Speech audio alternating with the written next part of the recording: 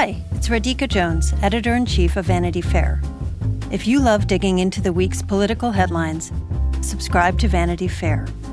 Our reporters take you behind the scenes of some of the biggest stories from the campaign trail to the halls of Congress. Just for our Inside the Hive listeners, save 15% on a yearly digital subscription to Vanity Fair with promo code POD15. That's vanityfair.com, promo code POD15 for 15% off 1 year of all you can read, watch, and hear.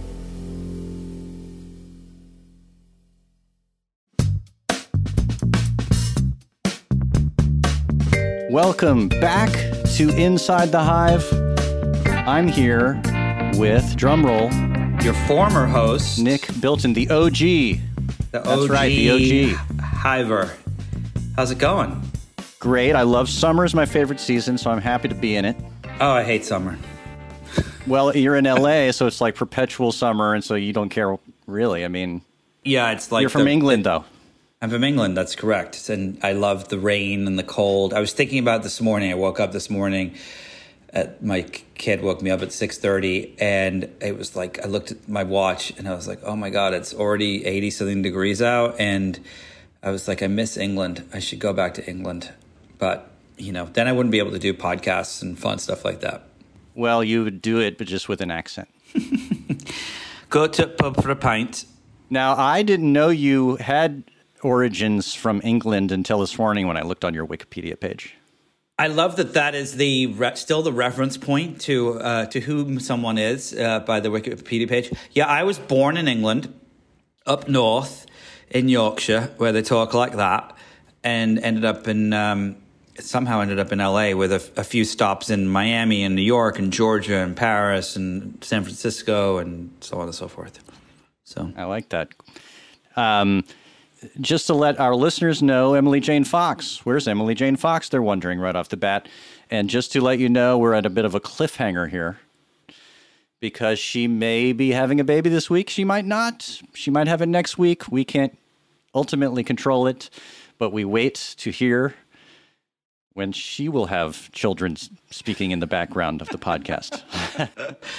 Yes. It's very exciting. Well, I do want to say I get a little credit for this one because I introduced Emily to Lee and I sent a text message, which I could probably, say was clairvoyant, but it was just really honest in me trying to be funny, where I introduced them over text pre-COVID. And I essentially said that if you guys go out, I'm sure you'll have a great time. If you have nothing to talk about, you can talk about me. And please, when you get married and have your first child, call it Nick. And here we are. They're not going to call their first child Nick, but I predicted everything else. Well, it's a girl, maybe, so that might not work. Okay. Come on, that could work. I want listeners to know, and this is important, that Nick Bilton he's drinking something out of a very dainty British teacup. I am. These are my mom's teacups. She passed away 6 years ago, but I still use them all the time, and I drink my coffee out of them because they're like the perfect size. They're about five ounces. Very British. So you started your career, and we're going to do a little career review with Nick. For those who may just be familiar with the Joe and Emily version, we're going to go to the OG, get a little biographical insights. But at some point, you went to Marjorie Stoneman Douglas High School. That's right, where the shooting happened. I left England, ended up in Florida, in Miami, Florida, which was the biggest culture shock on the planet. It was, I remember I got off the plane. I was this 12-year-old British kid I went to a school called Barnard Castle, which was literally a castle in the north of England. And I wore, there were houses just like Gryffindor and all those things. And I was in Raleigh House and I wore black socks and big goofy goggle glasses. And I'll send you a picture. I literally looked like Harry Potter. And I get off the plane in Miami and the first place we go to eat is Fuddruckers. And I am standing in the foyer of Fuddruckers, and there's all these pictures of like the local football team and baseball team and the cheerleaders, stuff I had never seen before in my life. And I had my very first panic attack. It was, Wow. And it was just all downhill from there. And so I was in Florida for 6 years, hated it with a passion, went to school at Marjory Stoneman Douglas, and then ended up writing about it for Vanity Fair, actually, after the shooting happened there. I was going to mention that. If you want to go look that up on vanityfair.com, it's a worthwhile essay.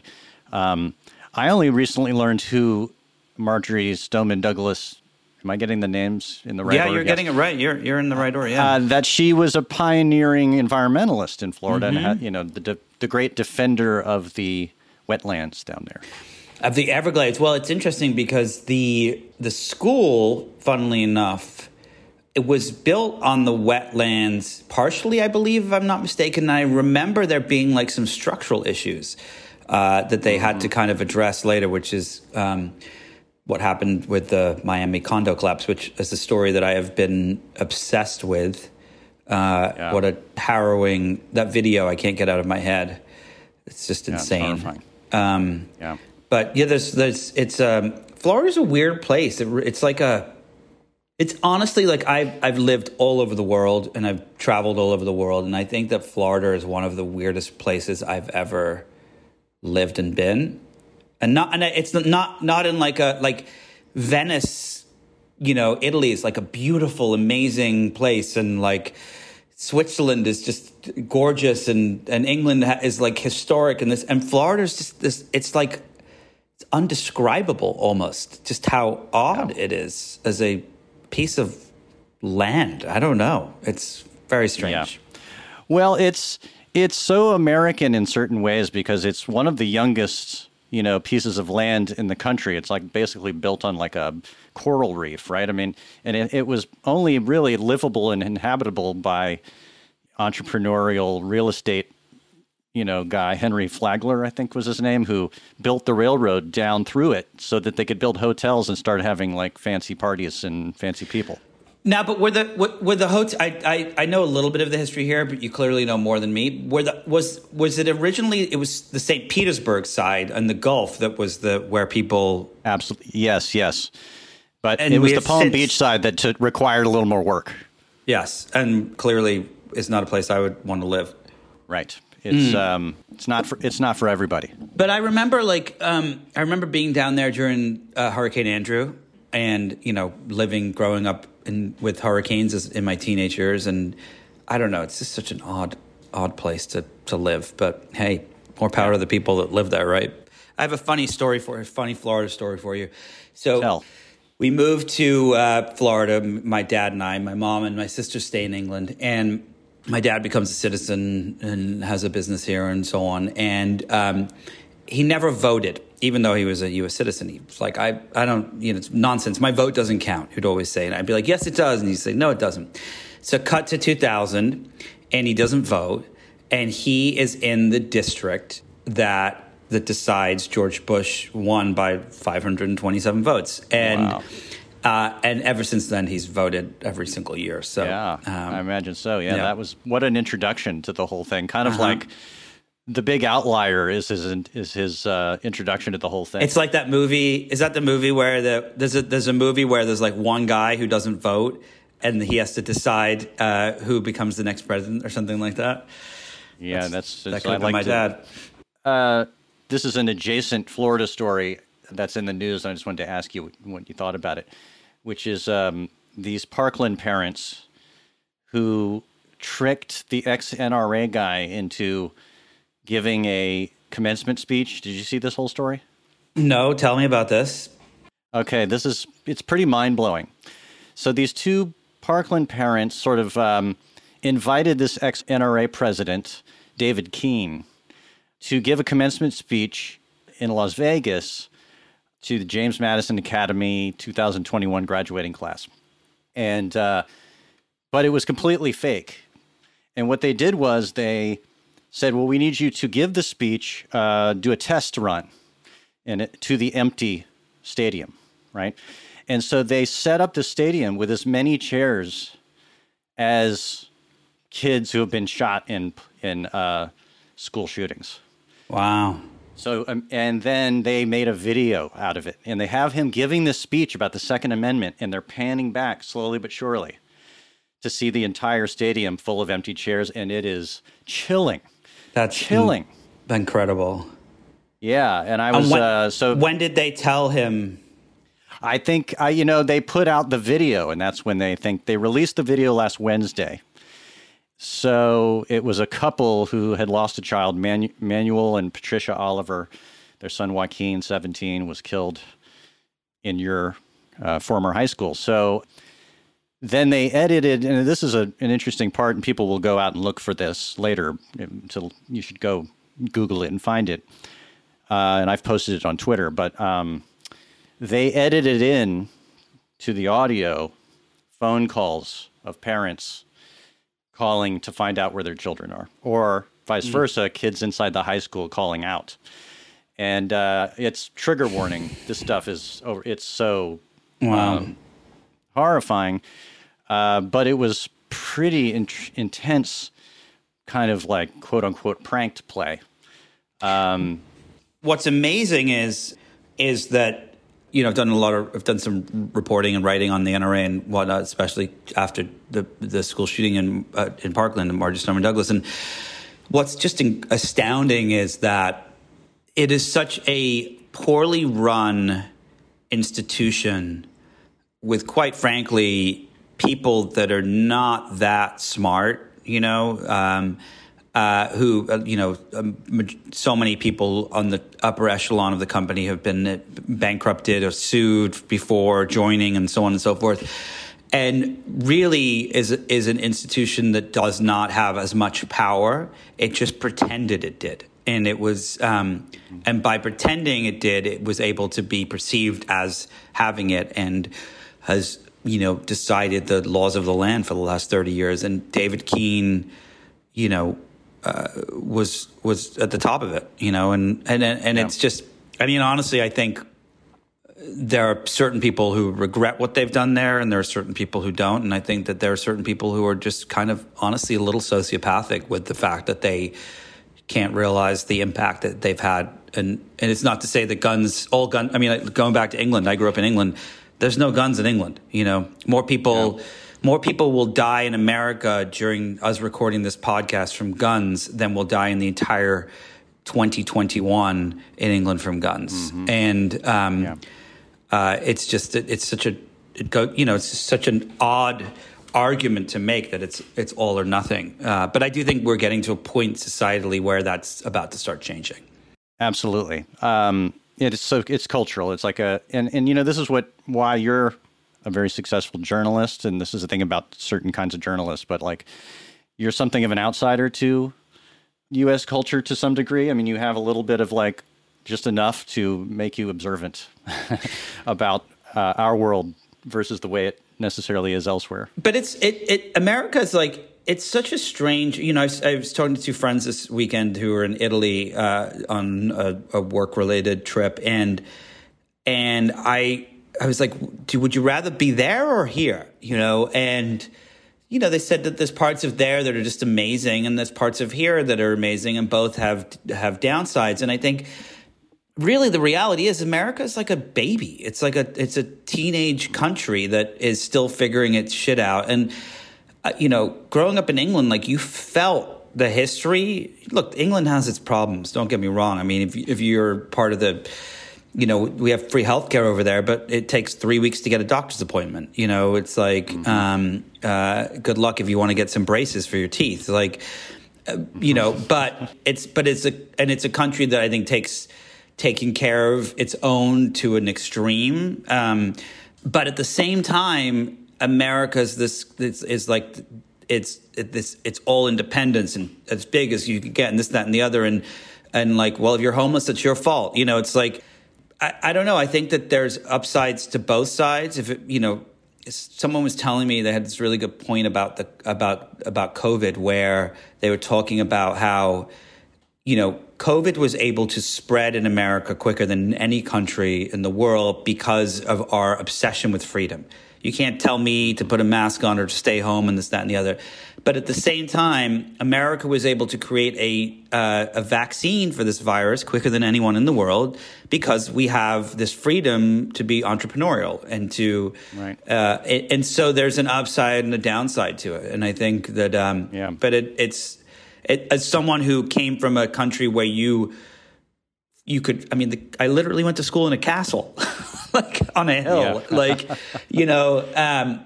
and you can feel the history. It's very odd to live here and to see the way this country works and how far it has to go.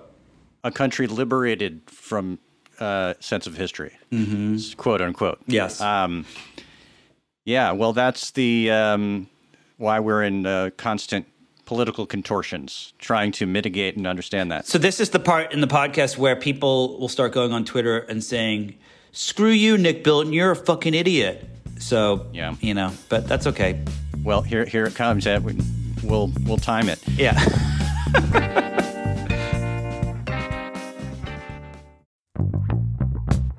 The 2024 election means this year is going to be chock full of drama and nail-biting suspense. You deserve a politics and news podcast, expert analysis, no spin, no BS, just trusted journalists talking about what you need to know.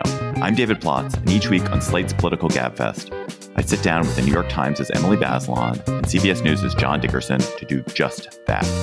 Join us as we unpack the latest in politics, news, and the courts. Listen to the Political Gabfest every Thursday, wherever you get your podcasts.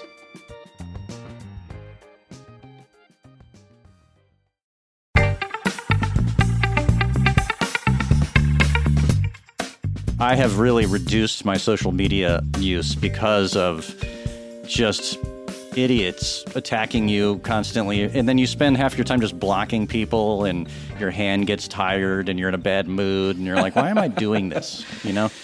But technology and the technological vision of what the future may hold for us is sort of your beat and has been your beat. I noticed, what we're here today ostensibly to talk about is cryptocurrency, which we talked about last week as a thing that I've never been able to wrap my head around.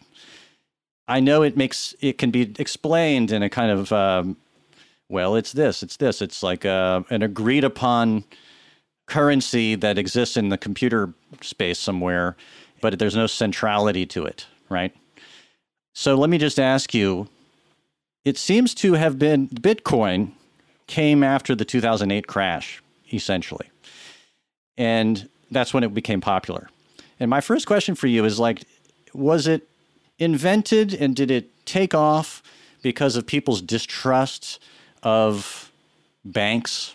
And that came out of the kind of post-2008 crash paranoia that started to evolve around Goldman Sachs and all these different banks. Was that the kind of initial genesis of it? Yes and no. And I think that the reality is if you went back in time and you go and you find the people or persons who, whether it is a singular or some people believe there's a group of 3 or 4 people that started Bitcoin. But if you go, let's just say the person who started it, let's just for argument's sake for this conversation. Right. You go back and you find the person who started it and you say, hey, in 2020, at the height of the pandemic, where there'll be a pandemic, we'll all be inside, the Bitcoin's market cap will be around $1 trillion. A single Bitcoin will cost $63,000.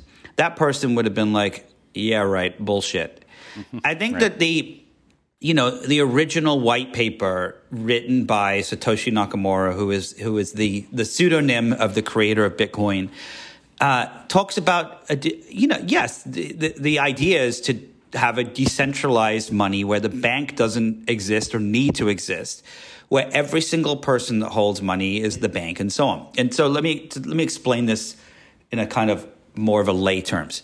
So right now you get your paycheck and let's just say it's $100 a week and you go and you put that $100 into a bank and the bank says, oh, we know from past data that that Joe only pulls out $10 and he leaves the rest in there for a month. And so we can go take that other $90 and we could go and invest it in the market and we can make Joe's $90 into $120. We can charge someone who only makes $10 a week a fee for, which is $1 to put their money in our bank. Because, of course, the richer you are, the less you pay for your bank fees and so on. We can charge them late fees. We can charge them credit fees. We can do all these things. And if we fuck it all up, the government will bail us out and give us trillions of dollars and we'll be fine. Mm-hmm. Yeah. And I think people have seen that for a long time and thought it is pretty much a disgusting kind of business model and an unfair business model. And then there's also the fees that come along between banks. So if you're at Chase and I'm at some British bank and you want to send me $1, it's going to cost us $1.60 to do it. So there's all these things that were happening, and they all kind of converged to lead to this idea of what essentially was Bitcoin. So Satoshi Nakamoto puts out this white paper, and he says, hey, if you have one Bitcoin, you have the wallet, which essentially holds your Bitcoin. You have to use our wallet. It's free. And at the same time, there's a ledger in there, almost like a bank statement that has every single Bitcoin transaction. So you're the bank, and so you don't have to pay the fees. All you're doing is you just have the Bitcoin. If you want to send the Bitcoin, you don't have to pay anything. It's free, unless you go through a third party. And so the idea of it is brilliant, honestly. And when it first came about, it was mostly just a few people in forums that were interested in cryptocurrencies. There's cryptocurrency ideas that have gone back for decades. But this was like really the first one that ever took off. And then there were gamers who were looking at it. And I don't think it really, people knew about it. And they, it's funny. I was this summer, I went and looked, last summer, I was curious. I went and looked through my Gmail for the first reference of Bitcoin. And it was someone had emailed me in 2010 and said, can you put me in touch with the Bitcoin guys? To which I was like, I don't know who they are. But back then it was just this idea. And I think today what's happened is you've started to finally see that the idea play out in the way that you wanted it to. And or the way that the founders of this wanted it to and the people that backed it. The question is, what does it look like 10 years from now? And and I don't care who you talk to, no one on the planet knows the answer to that. Is it going to be Bitcoin that's the only cryptocurrency we use? Is it going to be Ethereum? Is it going to be Monero? Is it like all these different coins that have since come about? And are these like subspecies of the Bitcoin operating on alternative ledgers? Yeah, so some of them operate on the Bitcoin ledger, and some of them are, like you said, subspecies. They're like different currencies and so on. They all have a different reason and a rhyme and a purpose. Some of them are completely bullshit, completely just scams, and we can get into that in a minute. They're called shitcoins. We can talk about shitcoins in a minute. Some of them are low energy. Chia, for example. One of the problems that happened with Bitcoin that I don't think anyone really foresaw, or if they did, they're assholes because they should have had the responsibility to understand what would have happened. But the climate costs of Bitcoin, because the cost to mine for a Bitcoin is just astronomical in the amount of electricity that's used and how bad it is for climate. So like along came Chia Coin, and Chia Coin only mines by using the leftover hard drive space on your computer. So it's not really actually using that much energy. There's a coin called Ethereum, which is like the second biggest coin there is. And that is the backbone of what NFTs, those ridiculous art things that everyone's been buying and selling throughout the pandemic, they mostly are sold. NFT operates on the Ethereum platform. And so, there's all these different kinds, and there's Monero, and like Monero it's completely 1,000% anonymous. Bitcoin is not anonymous. Everyone calls it digital cash, but you can, if the FBI wants to find out which wallet purchased this and sold it to that, they could figure it out. With Monero, they can't. Mm-hmm. And so they all have a different purpose. It's like a black market almost still. I mean, well, that was the beginning. So in the early days of Bitcoin, everyone was going on the dark web, and they were going to the Silk Road and other websites, and they were buying and selling drugs and guns and all this other stuff. And they were using Bitcoin to buy because it was untraceable, quote unquote. The dark web's 95% of the stuff on there is still sold with Bitcoin and other currencies. But, they all have their different rhymes and reasons and why they're here. And I think what's been so fascinating is that they're not cash.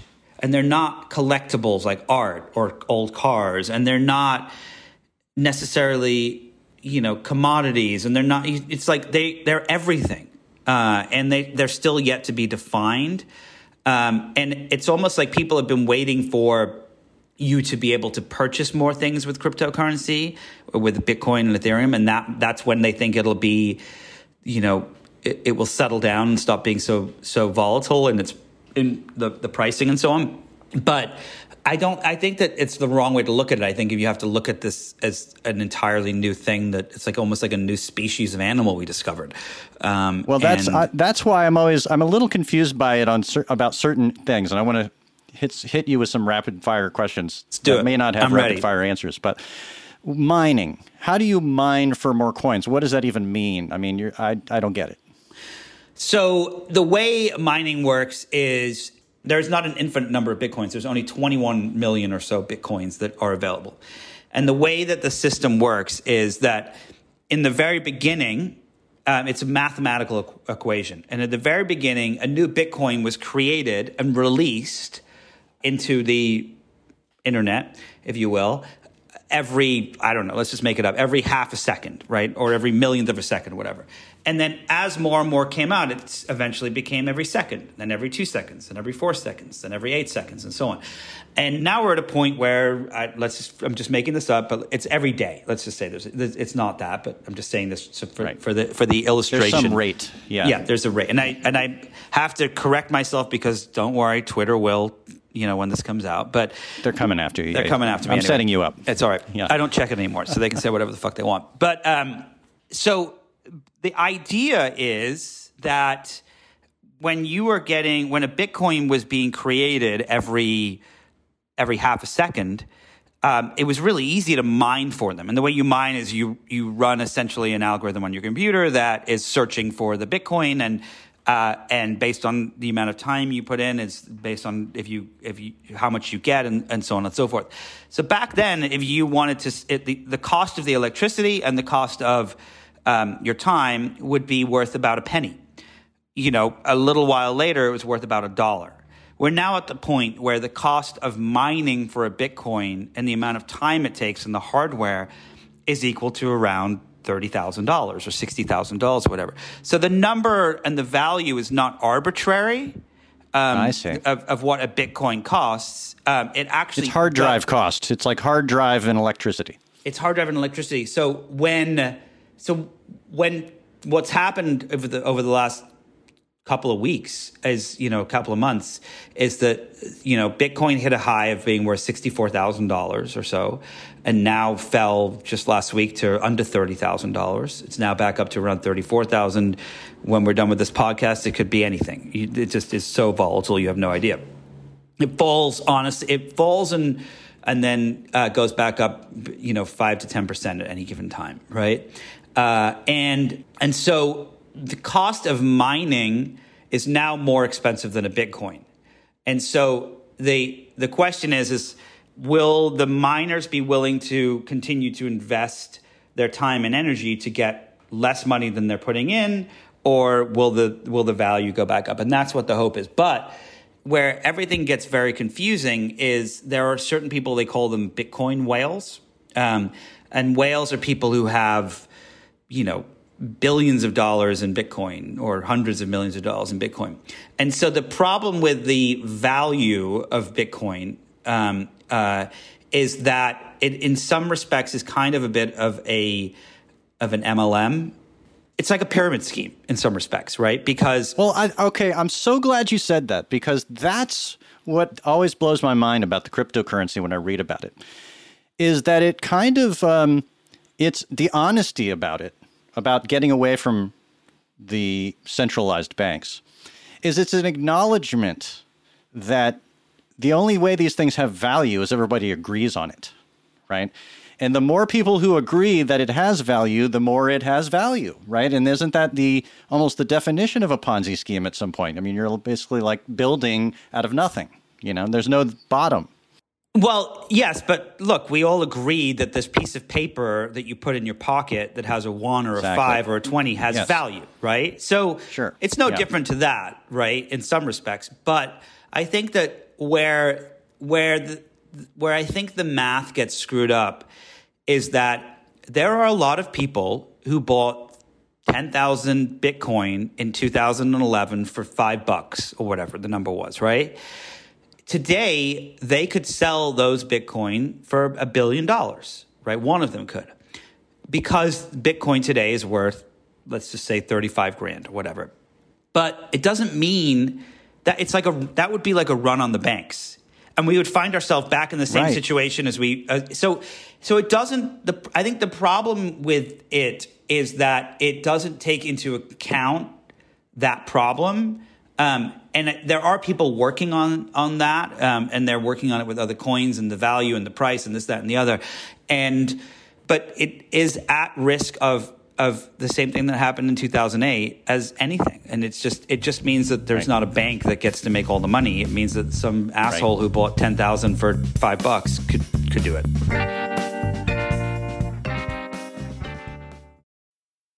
I'm Alex Schwartz. I'm Nomi Fry. I'm Vincent Cunningham, and this is Critics at Large, a New Yorker podcast for the culturally curious. Each week, we're going to talk about a big idea that's showing up across the cultural landscape, and we'll trace it through all the mediums we love: books, movies, television, music, art. And I always want to talk about celebrity gossip, too. Of course. What are you guys excited to cover in the next few months? There's a new translation of the Iliad that's coming out, Emily Wilson. Really excited to see whether I can read the Iliad again, whether I'm that literate. I mean, the jury is out. I can't wait to hear Adam Driver go again in an Italian accent in Michael Mann's Ferrari. He can't stop. I mean, and bless him. I can't wait. Molto bene. Molto bene. We hope you'll join us for new episodes each Thursday. Follow Critics at Large today, wherever you get podcasts. You really don't want to miss this. Don't miss this. Don't miss it. See you soon.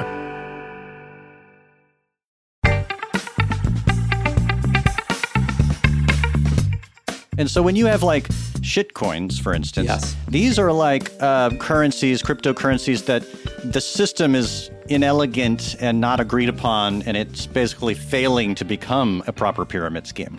No, what happens with shitcoins? So I believe there's about 10,000 coins out there. Some of them have died. Some of them are doing really well. Yeah. Some of them are not. Every day there's dozens that are released, sometimes 100, sometimes one.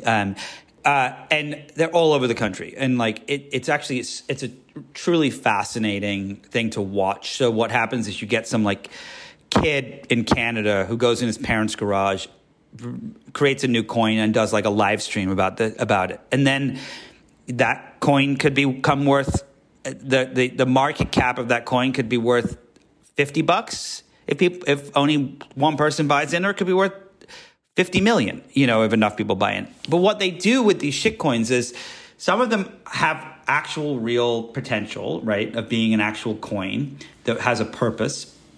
Some of them are just a joke. A lot of them are just a joke. There's a whole genre of animal coins. They call them the zoo cryptocurrency, like Dogecoin, for example, the famous one that Elon Musk got behind. There's like shitcoin, which is Shiba Inu, the dogs. There's like a dog coin and a cat coin, and there's all the lizard coins. There's all these different things. Oh my God. There's some of them are jokes, and people invest in them because they're funny, and they become real businesses. Like Dogecoin was a joke and became a real thing when enough people got behind it. Then there's other coins that are just trying to seek attention, like Ass Coin, right? Which is short for Australian Shepherd System or something like that. There's SEC Coin, which is an acronym for something that I will not say about fellatio on Elon Musk. There's a Stop Elon coin. There's there's just all these different coins. And what happens is if you go on Twitter, and I don't recommend anyone goes on Twitter, but if you do go on Twitter in general, go and look up people saying, what's the next crypto? And what happens a lot of time is they'll buy some Ethereum or some Bitcoin or something like that. They'll make $1,000. They think they're the smartest person in the world because they made $1,000. And then they tweet, like, what's the next crypto? So what happens with these shitcoins is you get a group of people together, 20 people usually it starts with, and they come up with this idea to go and do what's called a pump and dump. And the idea is you're going to pump up a coin. You're going to get a bunch of people to buy it. When at its peak, you're going to dump it and you're going to make money. So what happens is they go on Twitter, these 20 people, they start a Telegram room or a WhatsApp room that's public. And they go and they look for people that are saying, what's the next crypto? Or I just bought Ethereum, or I just bought some Dogecoin or whatever. And they reply and they say, go check out Feg token or Asscoin or whatever. It's going to be huge, or Happy Coin, or, whatever the coin is that they're trying to pump. People go and they look at it, they join the Telegram room, and they think like, oh my God, I'm in on the bottom. Like, I'm going to make money on this. Because if you had $1 of Bitcoin in 2010, today you'd be a multimillionaire from $1. It's like literally the biggest investment jump you could have made in history. So people get excited and they start buying in, and they start telling other people. Other people start joining. Next thing you know, your Telegram group has 10,000 people in it. The price of the coin, everyone says, wait, don't buy, wait. We're gonna buy tomorrow at 7:00. It's gonna be amazing. Everyone buys. At 8:00, those 20 people sell, and they get away with. And I talked to one of them that made $500,000 in one day on one coin. They sound like day traders of yore. It's almost like they are. It's all shit, and it's like the Wolf of Wall Street kind of scenario. It's like a boiler room, right? But now it's for like these, currencies that, as you're describing them, almost are like a fusion of a meme and a coin, right? Like they have like some kind of, it's like a concept that they just try to draw everybody into. Yeah, it's not a concept, it's a lie. Because the intent is to, and I guess that's what day traders were like in the Wolf of Wall Street.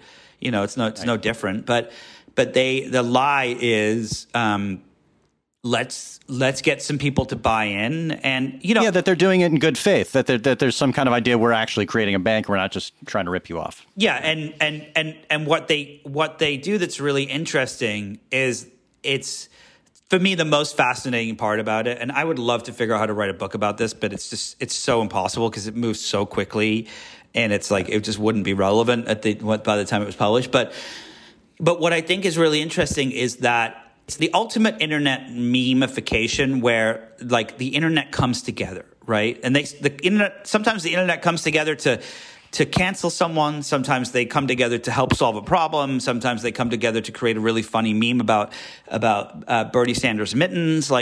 It's just these people that don't know each other that it's humanity at its best and its worst, right?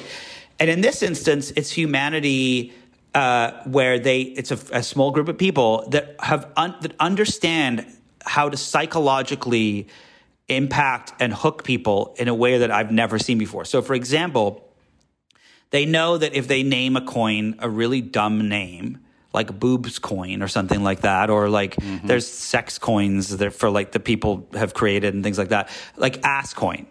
Ass coin stands out in the 10,000 coins that are out there. So people think that's funny. Oh, cool. Let me buy some ass. And then I can tweet, I just bought some ass, right? And then what they do is they tap into the psychology of like, this is the one, you can make it. And they do this by creating, so like as I said earlier, there's only 21 million Bitcoin that will ever be out there in the marketplace. So what they do with these shitcoins is they have created 1 trillion of them. So I bought, for an experiment, I should really expense this for Vanity Fair, but like I bought $100 of shitcoins, and I bought essentially like $10 of each. And one of them that had like I think it was like a quadzillion number of coins. I have 1 million of those coins, right, for $10, which is now worth $3 because it got pumped and dumped. But but in my mind, psychologically, I'm like, wait, I have 1 million of this. If this coin becomes worth $1, I'm going to make $1 million for my $10. So it's again playing with your psychology, and they do this all the way through, and then it's just every day. There's just dozens of these. So here's another question. Yeah. Let's just say that I had $1 million worth of Asscoin. Yeah. Now I want to cash out, and I want to actually have dollars in my hand. How do you even do that? Well, first of all, if you had $1 million worth of Asscoin, I would tell you to sell it instantly because it's not worth $1 million. But second of all, so there are different ways to cash out. And so Coinbase, which is the biggest marketplace, does it for you. So they are not a bank. They're almost like an exchange. You know, when you go on vacation to Spain and you need to get pesos or euros or whatever? Sure. Yeah. And they charge you a little fee for that. That's Coinbase. That's what they do. And they make a lot of money doing it. You know, I think the company's worth, $100 billion or something like that now. So a Coinbase is a very reputable place to buy and sell crypto. But they only carry very reputable cryptos. They would not carry Ascoin. Right. So there's like AAA coins. There's AAA, yes, cryptocurrencies, and there's like B minus, There's Z minus ones. But like, so if you wanted to buy and sell Bitcoin, you could there's a couple ways to do it. One is to go on like a Coinbase and you just hook up your bank account or your credit card or whatever, and you purchase the coins, and then Coinbase holds it for you in its wallet. And then when you're ready to sell, you sell it on Coinbase, and they take a little percentage, and everyone's happy. And then you transfer the US dollars back to your bank account, and then you pay tax at the end of the day. And with a coin like Ascoin, right? They're not carrying that, or Fed token or whatever some of these other ones are. So those coins operate on these like sketchy systems where you literally have to go from like Coinbase to Gate.io to this to that to the other to all these different subsidiaries to buy and sell, and then change until you get it back to being a Bitcoin or an Ethereum. So it's a lot of work, but people have a lot of time on their hands.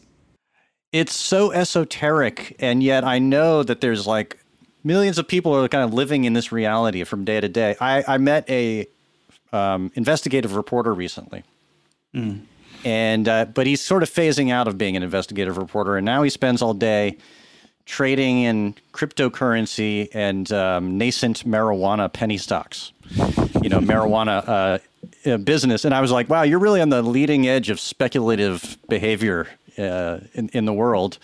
But whenever I hear about it, like I'm hearing about it from you, I'm probably at the more sort of like normal distance from this world that it all seems very far away to me. But would you recommend that somebody get involved in cryptocurrencies? What do you think about them as a healthy thing to be doing? Well, I don't think both financially and personally. I think personally, I don't think there's a lot on the internet right now that's healthy to be doing. I think we just spent a year and a half inside staring at our phones and our computers. And I think like the healthy thing to be doing would be to take it and put it away and not go on Instagram. I've deleted Instagram and Twitter from my phone. I am a much calmer human being as a result of it. I genuinely am. I do not. I used to check Twitter. I was probably on there for an hour to 2 hours a day. I mean, back in the day, I was on there 7, 8 hours. It was literally just on constantly. Sure. Now if I'm on Twitter like more than 5 minutes in a week, I would be shocked. I just do not check it. And what's been fascinating, sorry, this is a little aside, it's been really fascinating to me, is I've been obsessed with this tragic building collapse in Miami, obsessed with it. I just, want to know how it happened and why, and if there are people that are still alive and how the rescuers are, I just literally cannot stop reading about it. And in normal circumstances, a couple of years ago, I would have been on Twitter, scrolling, looking for something. Mm-hmm. But I realized that there's nothing I'm going to find out on there that is either going to be accurate or that's going to, enlighten me any more than reading journalists in the Miami Herald and the New York Times and even the Daily Mail, that are talking to experts, that are analyzing the video footage, that are explaining how the rescue operations are done, this, that, and the other. And they're not experts on Twitter. They're just a bunch. And so I went on this morning for some reason because I just wanted to see, I don't know, just was like a rote thing I did on my computer when I checked my email. I was like, oh, let me go see what's on Twitter. And immediately, Jason Calacanis had blocked some other investor and whatever. And I was like, close. Glad I didn't waste any time on that. And I think that I think that like the pandemic has really, for me at least, and for quite a few people I know, it's given them the opportunity to say like, I don't really need to waste my time on this thing right now. Like I can look at it for a minute and that's it. And I think that's the same with crypto. Like I think like, you know, the person I know who made $500,000 in a single day on shitcoins told me that they were on their computer for like 18 hours. They didn't see their kids that day, you know, made $500,000 and it's great and, you know, and good for them. But like, I think the best advice for investing in crypto is, to bring this back to the original question rather than my Twitter tirade, was... Which I enjoyed. Which you enjoyed, thank you. The best advice I have is like, if let's just say you have $1,000, right, in the bank, and you don't need that $1,000 and it's going to be your savings. You know, I would say, this is what someone told to me. Take 70% of it and say, I'm going to invest this in the stock market, and I'm not going to look at it for 10 years. And in 10 years, that $1,000 will be worth $10,000, right? Go safe, go in like blue chips, this, that, and the other. And then with the other $300, like, go have fun with it. Like, if you want to take 100 of it and buy some penny marijuana stocks, do that. If you want to take 100 of it and buy some Bitcoin, if you want to take 100 of it and buy some shitcoin, like whatever. You just have to like know how comfortable you are with it. And I think that an investor friend told me that, I said, what is it younger people or older people who are the best investors? And he said, it's the people who don't look that are the best investors. And it's like, if you put your money in and you walk away, because if you're checking every 5 seconds and you see it going down, you're going to panic. But I do have another point to make about this, which I've come to this realization about crypto because I've been paying so much attention to it. And relates to that. So I think in the early days, you know, it was just everyone was investing, whatever. But I do think you said that you don't invest in any of this stuff, right? And I think it is predominantly younger, more tech-savvy people who are investing. And they are also more impatient, and they are driven by fear and speculation and excitement and this, that, and the other. So I think my personal belief is that part of the reason that crypto is so volatile is because the people investing in it are not seasoned investors. They themselves are volatile. Yeah, and they are themselves volatile. And so, like, the reason that you know, AT&T stock doesn't fall by half and rise by 2x every single day is because most of the people who invested in AT&T are like old folks who are like, I put my money in and I'll look when I retire or whatever. And I think that if you do want to invest in any crypto, I would say go with the more common ones. Don't go ridiculous with your research. Like, do some research, but you know you're going to get scammed in the research too because everyone's going to be writing fake articles and so on. But whatever you do, just do it and like log out.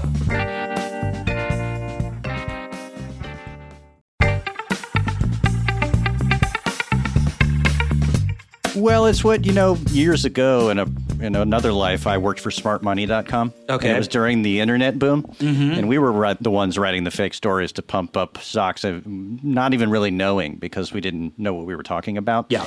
But this is like what they used to say about emerging markets, right?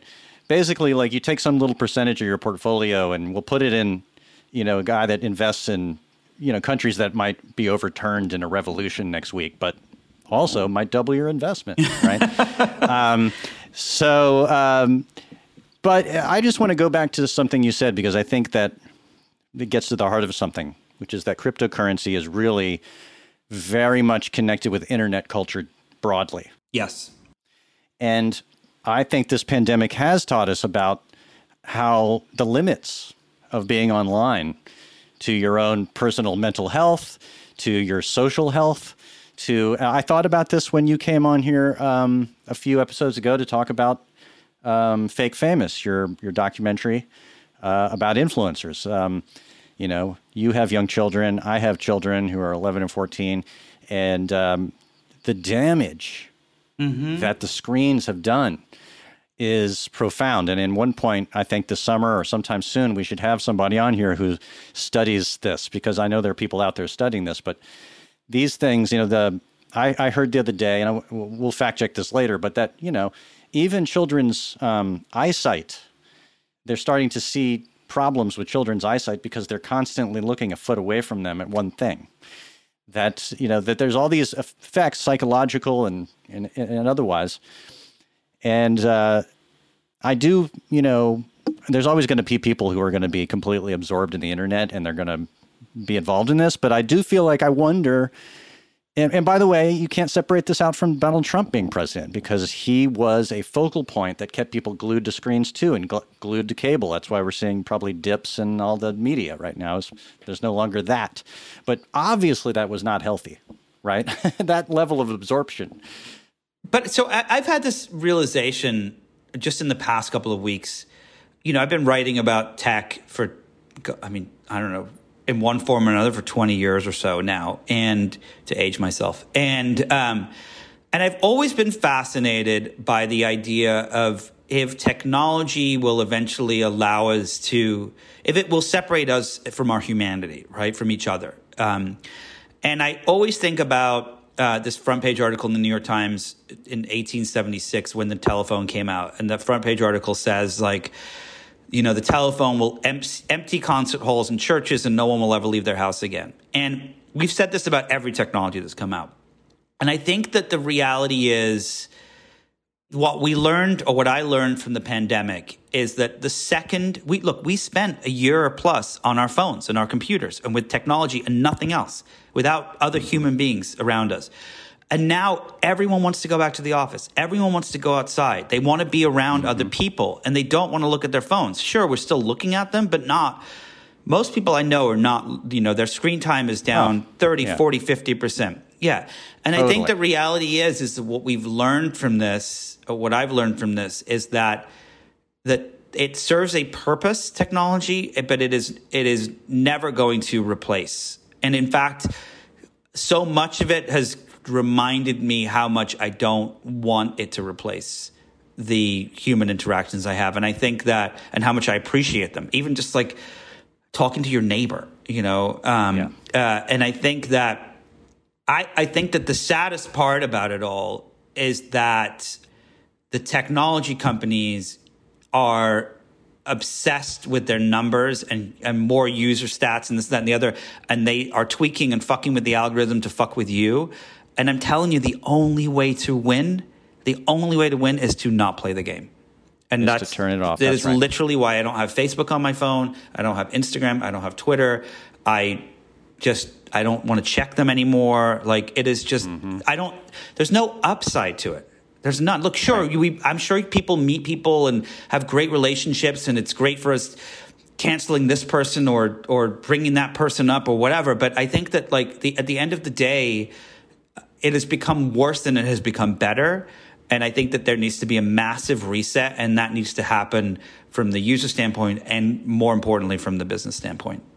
I'm so glad you're saying these things, and I feel like, you may be out ahead of most people realizing that, but I think that realization is certainly coming to a lot of people after all of this.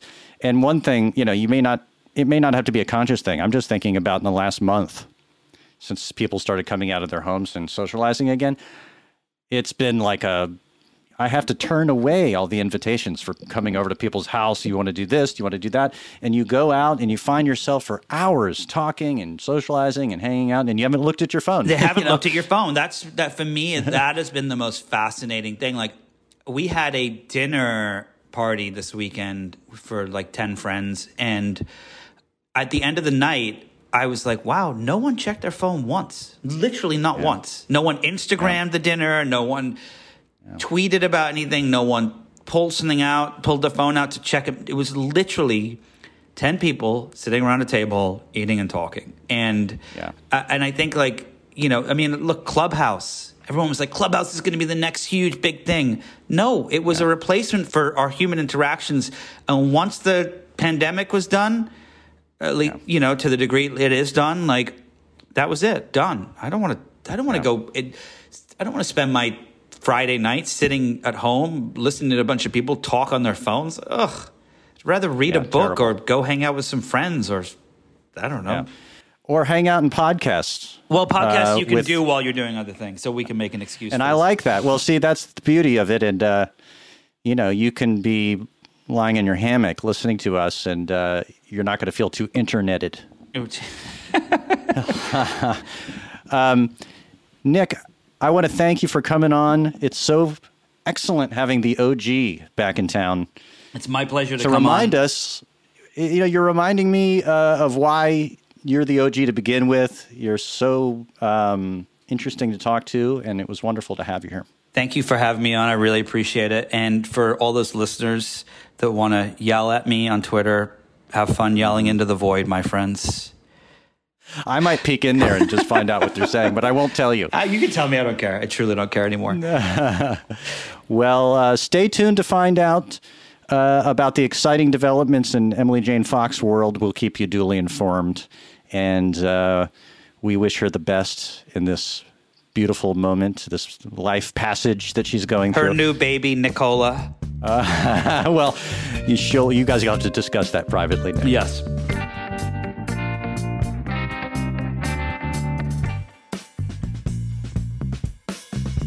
And that's our show this week. I'd like to thank Nick Bilton for coming back to Inside the Hive. Always a delight to have him here. Thanks to Brett Fuchs, our producer, to the people at Cadence 13 who helped make this program possible, and to our sponsors. Please support them the way they support this program. If you liked what you heard, hit subscribe. See you here next week.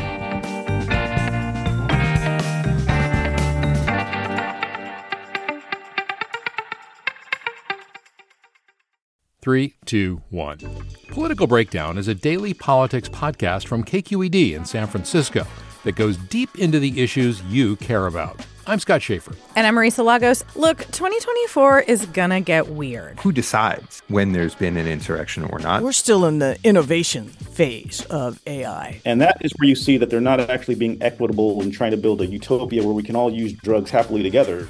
But whatever happens this election year, the KQED politics team is in this with you.